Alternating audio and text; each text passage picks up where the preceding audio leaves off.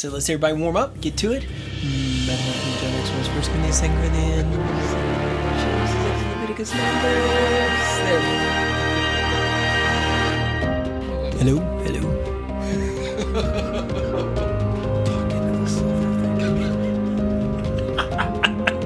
This is James. This is why. Then we can go. Yeah, good. That's what I was. I think you got it. I think so. Are we recording right now? Thanks for tuning into Seeker. Season 1 is the Book of James. We decided to kick off this podcast with the Book of James because no matter what your background or what your experience is with Christianity or the Bible, this is a very accessible way to understand what it means to be a Christian. Hey guys, just want to get this podcast started. Julian doesn't have any caffeine. Yeah. But the rest of us, it's good. Good stuff. Well, that, I think, will be abundantly clear, Julian. I don't think you have to worry about that fact coming through.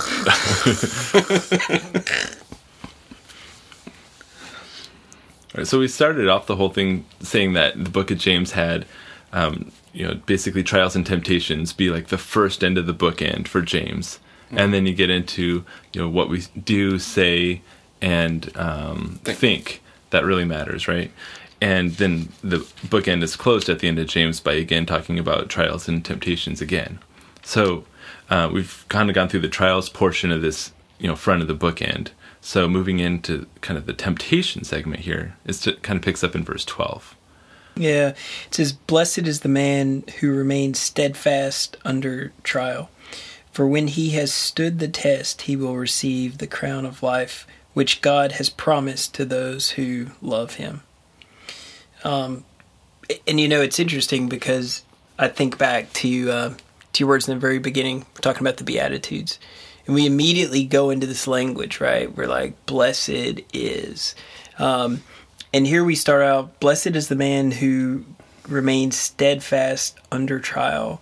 And the idea is kind of the same. He's given us this idea where, no matter what is happening, there's a disposition I want you to maintain no matter what the situation. And in this case, I want you to keep it cool when the trials are going on. I want you to remain faithful. I want you to remain steadfast. And even the word steadfast itself is difficult to stick with, because this really means, if you think about it, if there were arrows being hurled at you, that no matter what, you're going to stand there, right? But even in the trials, you have to remain cool and understand who is faithful. Because when you do all that, for when he who has stood the test, he will receive the crown of life. And this is like the World Series. This is the ultimate reward. This is what we're hanging in there for. That's what all of these tests and trials that we're willing to go through. First podcast, you talked about kind of like light at the end of the tunnel. Like, we can't forget what the ultimate goal is. Here it is. It's being able to have the crown of life. And I think when you step back, because there are multiple scriptures that talk about not worrying about the trophies up in the case and on the mantle. It's not necessarily about putting on the crown because like you just won something. I think we should think about the person who put the crown on, right? Let's think about Jesus. Like, the crown that they put on Jesus was not exactly, right? It wasn't a big shiny crown. It was a crown of thorns. However, in that world and in that time, it was belittling. However, it just signaled who the King of Kings was. So I think you have to think about that in terms of the things that you're going to be willing to go through, suffer, push through, endure to ultimately have the crown. What's interesting is the New King James Version. I know you're reading the English Standard. I went English Standard tonight. Yeah. Got fancy. Which is cool. It's cool. Jazzed it up. The New King James Version says, "Blessed is the man who endures temptation." So it's worded a bit different than the English Standard Version. Because what did you say again, Julian? Trial. Under trial. Yeah. So it's kind of interesting. So, I mean, it seems like, obviously a trial can be a temptation. I mean, the trials you're facing might be, I guess they could be interwoven, right? I'm just trying to get all the clarity on the difference in the two versions, because it's just interesting. Well, because of that, I just went to the Revised Standard from 1885. 1885? Whoa. Ouch. It's cool. I'll make sure it's right now. Thou hast. That's interesting. Yeah, it rolls temptation in about every other version. Well, in verse 13, I think both the versions agree there. It says, let no one say when he's tempted. Mm-hmm. So the context of 12 seems to be setting it up for that. So, I guess I could see how it could basically be kind of expressed either way, but still mean the same thing, essentially. Well, I do think that James here is talking about temptation separate and apart from trials. Trials are external difficulties brought on outside of ourselves. They're brought on by circumstance and fate and the things that happen around us. Temptation comes from within. Temptation is something that we ourselves desire. James goes on to say later in verses 14, each one is tempted when he is drawn away by his own desires and enticed. Verse 15, then when desire has conceived, it gives birth to sin, and sin, when it is full grown, brings forth death. And we talked a little bit about the spiritual dynamic of trials earlier, where trials lead to the testing of your faith, which produces patience, and then patience has its perfect work. There's a similar spiritual dynamic happening with temptation, the internal sort of reflection of a trial. A temptation, the spiritual dynamic is that we desire something. We are tempted, we're enticed by that desire and drawn away. That leads to sin, and sin brings forth death. So James is warning us that there are spiritual dynamics at work here when we're tempted by something, but temptation takes on a different aspect than a trial because a temptation arises from within us. That's a good point. James is also pretty clear, I think personally, that God can test us through trials.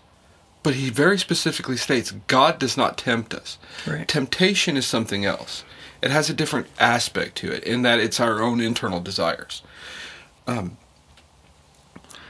I think that sometimes we give, the devil, essentially Satan, too much power. That's kind of ascribed to him, that we assume, because if you were to say, who's tempting you, you'd say Satan's tempting me, right? If you were just kind of asked without really looking at this specifically at the moment, at least that's how I would probably have answered it, before looking at this. But this is, it's within us already. I mean, we're making these decisions. We're the ones who are, stuff's out there, and are we going to be enticed by it? What's kind of drawing at us to want to get into things that we're not supposed to be getting into, and the power's within us to also back out of it. There's not some evil being that we don't have power to fight that's luring us into this evil snare. It's just we want something, so we just do it. Yeah. And it seems too simple almost to think about, well, okay, just I can control that. That's not as the boogeyman out there trying to make me do something I don't want to do. That's just my own will. I think about Romans chapter 7 when Paul says, I know what I want to do. I want to do what's right. I want to serve God, and I want to obey his will. But I don't. I don't do it because I'm carnal, and I'm physical, and I'm worldly, and I'm sinful. The good that I will to do, Paul says, I do not do. But the evil that I will not to do, that I practice. And that, I think, has to do with his desire and his being tempted and enticed and drawn away from God. That's a very specific sort of hunting metaphor that James uses. That luring, that drawing away from, which is the way temptation works to pull us away from God. It looks good in our eyes. It's something that we want. We desire it of ourselves.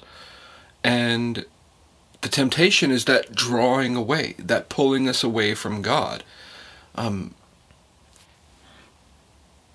So when that internal, like we were talking about earlier, is like letting God work in us versus getting out of our, putting ourselves in front. This is clearly one of those times where we're putting ourselves in front, right? That's clearly one of those examples of us putting our will ahead of God's. So these spiritual conflicts that we go through have a similar end result, right? That trials lead to patience, and so does temptation. That perseverance, that coming through it. And it's part of that journey that we talked about earlier, that process of becoming closer to God, becoming, less of ourselves and more of His creation, is letting go of those things that we struggle with, that we desire, that we crave, that we want to put first, that we want to make easier for ourselves. Letting go of those things, giving control of those things over to God, giving those things over to His will and His way for us. I think that's what James chapter 1 is really all about, is getting out of our own way and letting God work in us and letting God take us in our troubles and in our difficulties and in our weaknesses and in our faults and making something better than what we used to be. I think that's what James chapter 1 is really all about. Well, this is pretty much going to be taking us into being doers of the word now at this point, right? So, well, I don't know. There's a little bit more in there before that happens. There's 19 and 20, and I like those verses. Oh, 17 is good too. Every good gift and perfect gift is from above. Keep going. Just do it right there. Yep. Go. Just read it. Say it and let's do it. Bring it. All right. James chapter 1:17. Every good gift and every perfect gift is from above, and comes down from the Father of lights, with whom there is no variation or shadow of turning. Of His own will He brought us forth by the word of truth, that we might be a kind of first fruits of His creatures. So I guess the piece of verse number 17 that really sticks out to me, and let me make this point, you can go with whatever point you want to next, but it is the fact that without a doubt, the Lord is completely consistent and faithful. Because He even talks to us about, when you talk to me, when you come to me as the Lord, when you come to me, don't come to me shaky. Don't come to me unsure and just kind of all over the place. Because let me tell you what you're like. But then, in contrast, the Lord, I am consistent. I'm always the same. They're do not even think for a second that I will waver. I am always going to be faithful. No shadow that is cast by turning, with whom there is no variation. Inside of us, I think this builds tremendous faith. And for me, it is so powerful, because there isn't one person on the earth that that even though you trust them a great deal and you love them and you care about them, that they don't have some variation, just a little bit of shake in them. I love my wife and she's awesome, and I love my parents, but there's just a little bit of uncertainty. There is just not a single figure in your life except the Lord that you can always count on, will always be there, is always going to get it right, and is always going to do exactly what He said He would do. It's no foundational. It's no accident that Jesus is referred to as our cornerstone. Absolutely. Right? I mean, very symbolic, but very much that same imagery of just that steadfastness, that rock, that permanence that God is and always will be, from before time to as long as we can imagine. Yeah. You nailed it, though, Julian. And what I think of is, what else are you going to put your faith in that has no variation or shadow of turning? What are you going to put your faith in that doesn't have that? Is it your job? Is it your stuff? Is it your intellect? Is it because there's always something you don't know. There's always something you don't have. Somebody you rely on is always going to let you down in some way. What else are you going to put your faith in? What else are you going to put your confidence in?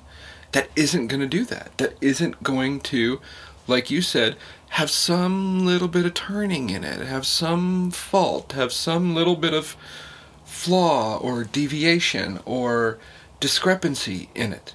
What are you going to put your faith in? Is it your looks? Is it your physical ability? Those are going to fade. Those are going to go away. Those are going to vary and shadow and change. Is it your educational credentials? You're never going to know as much as the next guy might. There's always more to know and more to learn and more to synthesize. Is it your job? Well, you're going to lose that one day.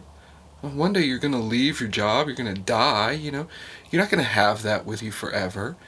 Is it your stuff? There's always better stuff. There's next year's model car. There's next year's, there's the newest and latest and greatest. There's never going to be enough stuff to fill you up. What are you going to put your faith in?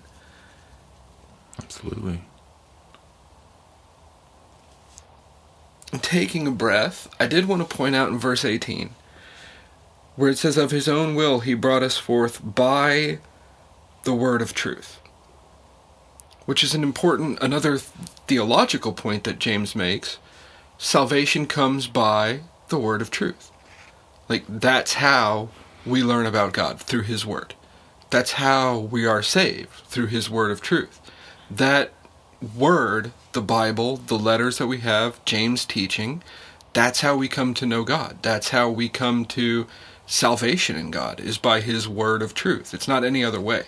There's no extra revelation, there's no mystical, deliverance that comes upon us. We understand God by his word of truth. That's how we come to him. And that's the only way. And so when James says, that's another part of the theology of the book of James. But you said something in passing, and you go back and flesh that out. You could say it again. I like when you say things again, because it's good. Really gets it in there. But you just said, we said he doesn't waver. He's the same. He is consistent. And now he gives us this word of truth, which is, basically it is what will save us, right? It is, we would translate this to 1 Corinthians 15. It is the gospel ultimately, right? But it doesn't change. There is no next year, he's going to change the script on what he thinks. And it's okay that we're going to change total theology. It's cool because he's good with that. Here he says that. And I think, there is a mindset that I think happens often that the Lord's okay with XYZ. But if he wasn't, 2,000 years ago, he's not now. All these things that may occur may change with time. We change, but he doesn't change. It's not only that he doesn't change his mind in his love for us, he also doesn't change his mind in his will, and he doesn't change his mind for what he deems to be acceptable, right? I thought this was a good time, just punch that through because you said it, but I want you to say it again and again. I'm not going to say it any better than you just and did. Again. Say it again. You just clarified my thoughts. Did not.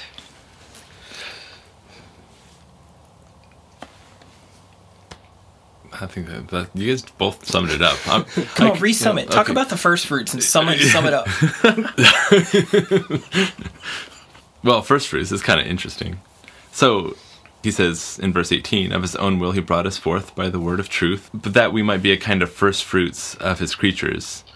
First fruits is a very important word. That's basically the most precious, where when God had offerings, in the Old Testament to give him the first fruits, right? You're picking the best, you're giving the best to God. So God is using that expression back at us, by declaring that we're the most precious of his creatures. That kind of helps go to explain God loves us. That's how highly he thinks of us, even though it's crazy for us to imagine that, right? Because, who are we? But yet, there it is. We're the first fruits of God's creatures. And that's just powerful to think of. I don't think it's a self-aggrandizing way to look at ourselves. I think it's the way that God tells us, don't ever forget that this was my will from the beginning. is that you be called out and you become my people. You become my holy priesthood. You're my guy, God's telling us. And not to ever discount that. Because yes, we talked earlier about getting out of God's way and letting him do these things for us. But at the same time, there's nothing wrong with keeping that in mind and remembering that, we are God's first fruits. We are his chosen, we're Christ's hands and feet and head, and while we're on this earth, and we go out, we have a job to do. And we all work together to do that job for the kingdom and for God. And as his first fruits, I think it's important to remember that we have a place and we have a role and a responsibility. So there's high expectations, and I'm just piggybacking. That's what we do here. We piggyback. So Three guys talking? Yeah, just piggyback it, man. 3 guys talking. So there are very, very high expectations. I think Paul brings that to light as he talks about, the Christian life like a race. Very much, in fact, tells we are all racing. Like, you're in it. You may really want to be the guy standing on the side, like with your hands in the fence watching this thing. But if you're in it, you're in it. So start racing. And I think that kind of takes us in. I think it takes you into the next verse, because he's set up. Look, first, I want you to understand who I am, the power of who I am, the majesty of who I am. I want you to understand how powerful I am.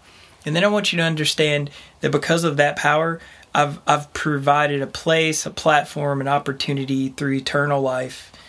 And then I've brought you forth through that. There is an expectation. And hey, here's a piece of that. This is conduct that you should be engaging in, and it is very difficult, right? You be extremely swift to hear, be slow to speak, and be slow to wrath. You put those 3 things together, like just start with number 1, and it's very difficult. Like, I'm gonna show you how a Christian behaves. I'm gonna show you what this is like. And although difficult, if we start, we started in the beginning of James. We've talked about how trials and temptations are. He's really set us up to say that this life is very, very. It's very difficult in the fact that you have to be steadfast. Like, you have to hang in there. This is not what the world is probably promoting, and then I need you to behave like this. But I'm always challenged by this verse as it kind of leaks into verse number 20. For the wrath of man worketh not righteousness of God, because I went back to the Revised Standard Version. That when we lash out, this does not show off to the world. This does not reflect any light of Christ. In fact, it does the opposite, right? But instead, in reverse, what does show all those things in reverse, that God has majesty, that God is the same, that he is consistent, is the fact that we are very quick to hear. We are not, we don't make these rash judgments, and we keep our mouth closed until it's time. We speak at the right moments. We're very careful, we're very thoughtful, and then our actions are slow, and they're very, very calculated.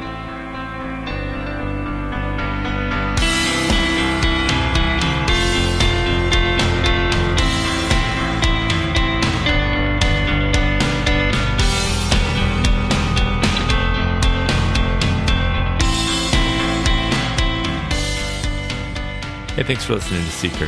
Find us at seekerpodcast.com. Check out our website to get more information about the Seeker Project. Also check out our blog and some other information we have there as well. Thank you, my friends. Have a good one.